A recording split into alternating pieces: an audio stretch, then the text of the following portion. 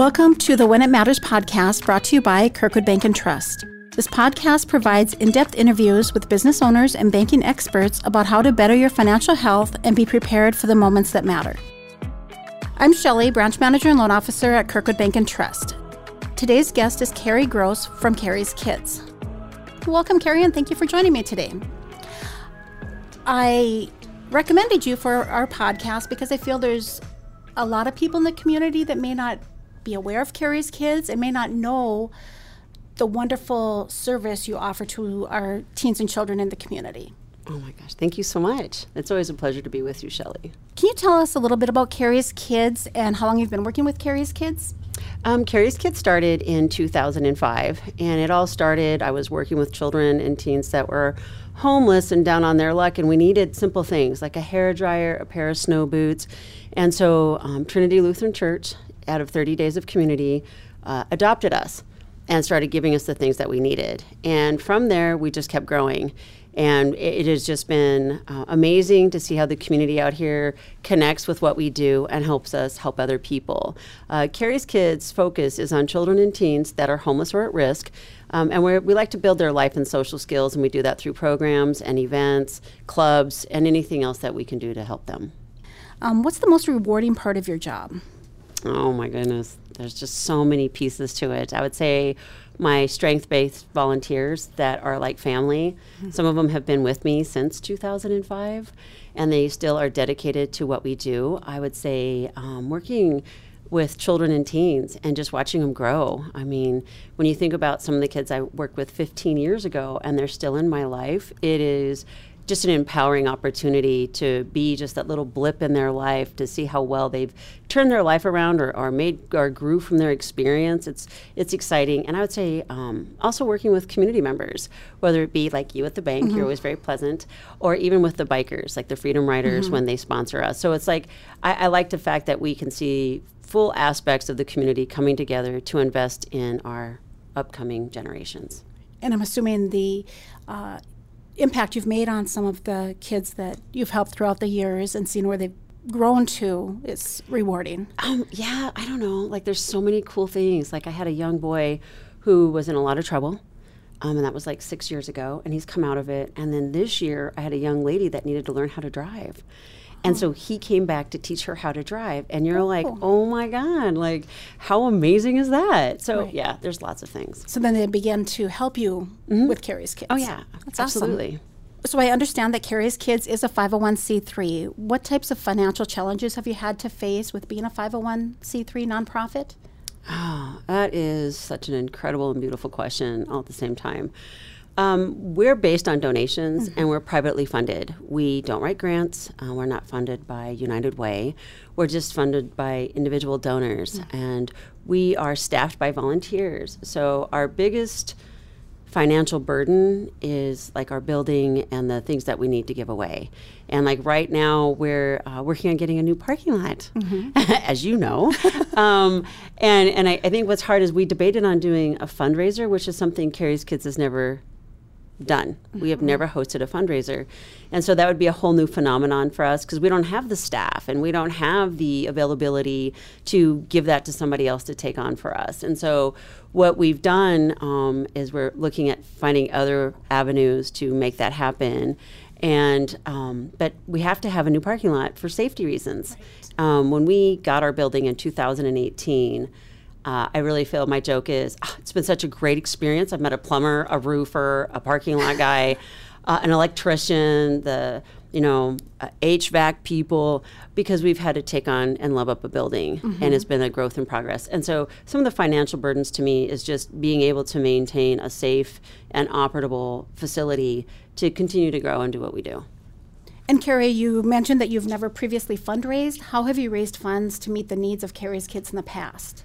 We have been super blessed by private donors, people who just have either walked alongside us and supported us financially like that, or have heard about us, or maybe we helped someone in their family and then they just made a donation. Mm-hmm. Very grateful. I believe strongly that our doors will stay open as long as the funding is available. And, when we talk about fundraisers, that's a whole other topic. Mm-hmm. And when you're staffed by volunteers, We want all of our energy to go back into the children and teens that we serve. And so I feel extremely blessed to have the people that support us, even those that do the back office. They're all volunteers, our bookkeeper, the accountant. I don't handle any of the money, which I'm very grateful for, because it would be a stressor. I'd rather just deal with working with the kids. And making an impact in their lives, I'm assuming. I'm hoping. Yeah. That's the goal. I imagine that you've had many aha moments or wonderful moments within your organization, but what moments have mattered to you most that brought you to where you are today? That's such an empowering question with multi-levels of expansion. I would say when I first started doing Carrie's Kids, it was just meeting the needs. When you see a child that has frostbite, and you realize that they don't have socks to go inside their snow boots. You just want to take care of those little things, you know what I mean? And then being where kids are actively seeking you out, just to say hello and to talk to you, and to be a part of your life. Being with a girl who's 18, who has never tried clothes on and comes for a prom dress and doesn't even know what to do when you send her to a dressing room. And so you think sometimes some of those aha moments have been when you believe everybody is doing the same in life. Right. And then when you realize some people haven't had the same opportunities. Exactly. And I would feel another part of the ahas has been we're a community that's really quick to label, and people belong in a box. And when you realize there is no box, it's how do you just keep inviting people in to be their best self. And so that's been and it's just like that constant need out there to just get connected. And as social media becomes more of an influential resource, I see our clients are growing in the need and the hunger for connection, for communication, for real face-to-face. And so my joke is we're going to do original FaceTime. Yeah, that's just how we grow up. And I know we have a lot of different ways to connect, but that's essential.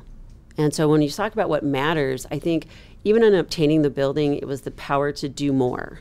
It's being able to invite kids into a safe space where they can go to the library or hang out in the Lego room or play in the gym or go to the art room or have a hot meal in the kitchen. I think it's just being able to multitask and to just provide those opportunities. At the same time, we've been having a lot of the kids that we have served and their families come back to volunteer. Like nothing is cooler than when you have a mom come in and make Indian fry bread to feed all of your kids. You're like, this is legit, all right? And so I don't know, it's like those big aha moments, I think they happen every day to just reassure you you're on the right track and that this is important. And most definitely. And I appreciate that. Obviously, Carrie's Kids has had an impact on hundreds, maybe thousands of children and teens in the community. What are some of the needs of Carrie's Kids, and how can the community assist you? You ask some of the best questions. Every day is a new adventure. And as we're finishing up our back to school, we need boys' clothes. My joke is whenever I see a boy that's dressed, I'm very grateful because we run out of boys' clothes continually. And we're talking just simple shorts, pants, hoodies, T-shirts. We don't get them in. For our girls, this year we've missed out on little girls' clothes size 12. We've got size 10 abundantly. And so we're kind of like, was there a growth spurt and everybody missed size 12, or are they still hanging in size 12? And so we always need kids' clothes, elementary kids' clothes particularly, as well as teenage boys' clothes. And we'll take those all year long. We do prom dresses. Those are always essential. This year, prom was different for us. I'm thinking it was for the whole community.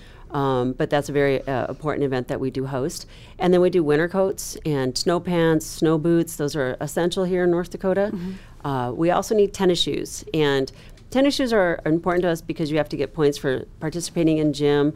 But a lot of the kids that we see in our building walk everywhere they go, ride bike, skateboard. We're really excited about their sports enthusiasm to be in the outdoors. So tennis shoes are important. Sandals are cute, but tennis shoes are important. Practical. And backpacks, especially now with the new requirements in the schools, getting in different backpacks. And so those are a lot of things that we do need on a constant, continual basis, and we take those all year. And we do jewelry, to help kids out with prom. And we host a Christmas shop. So trinkets for mom and dad are always handy because in our Christmas shop, we allow kids to come in and shop for themselves and everybody they live with. And we do that because we want kids to get in the spirit of giving, but also thinking of others and what does that look like and how do they manage it. And then we always need monetary donations, and that's just even for our parking lot, or you have a kid that has a special skin need, where they have eczema or they need a special lotion. And sometimes even helping people treat things like bed bugs and head lice. You kind of need different, you don't keep those resources on hand because they come with an expiration date. Right. And so it's just being individualistic on how we're going to care for other people. You don't want to wear a house full of things you don't need. Right. And so monetary donations are always appreciated. So if the community has some donations they'd like to make, where could they drop those off? Our donation site is Superior Silkscreen at 1030 South 18th Street. And it's Monday through Friday from 9 a.m. to 4 p.m. And people always ask me why we have a separate drop-off site. And that's just because I have kids in my building all the time. And if you brought in something really cool, they might want some. But if you only brought enough in for 2 kids and I have 9 kids in my building, then it's just a little bit more of a rough thing to handle. So it's always better to have those off-site so we can make sure we have enough for everybody.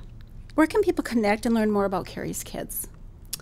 Well, we have a website, www.carrieskids.com, and we have a minor presence on social media. We do have an Instagram account as well as a Facebook. Thank you for joining me today, Carrie. I always love being in your presence, Shelley. You make my day. And you mine. Thank you. Thank you for everything you do for the community. Well, it takes a community, and I really want people to see that, and it starts with them. If anyone wants to know anything I want to say to anybody today, it's especially during this pandemic, how have you reached out to care for somebody? Have you called them? Have you heard their voice? Have you asked them how they're doing? Have you dropped off a hot meal at grandma's house? Have you checked in on somebody that you haven't heard from in a while?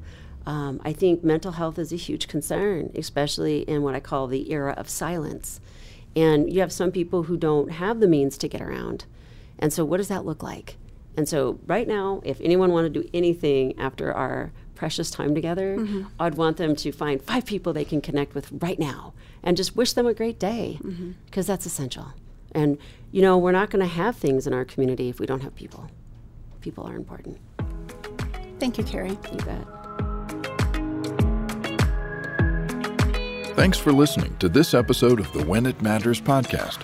Subscribe for new episodes and connect with us online at Kirkwood Bank and Trust on Facebook, YouTube, Instagram, and LinkedIn. And for more information or to speak with one of our financial experts, visit kirkwoodbank.com. Kirkwood Bank and Trust, member FDIC, equal housing lender.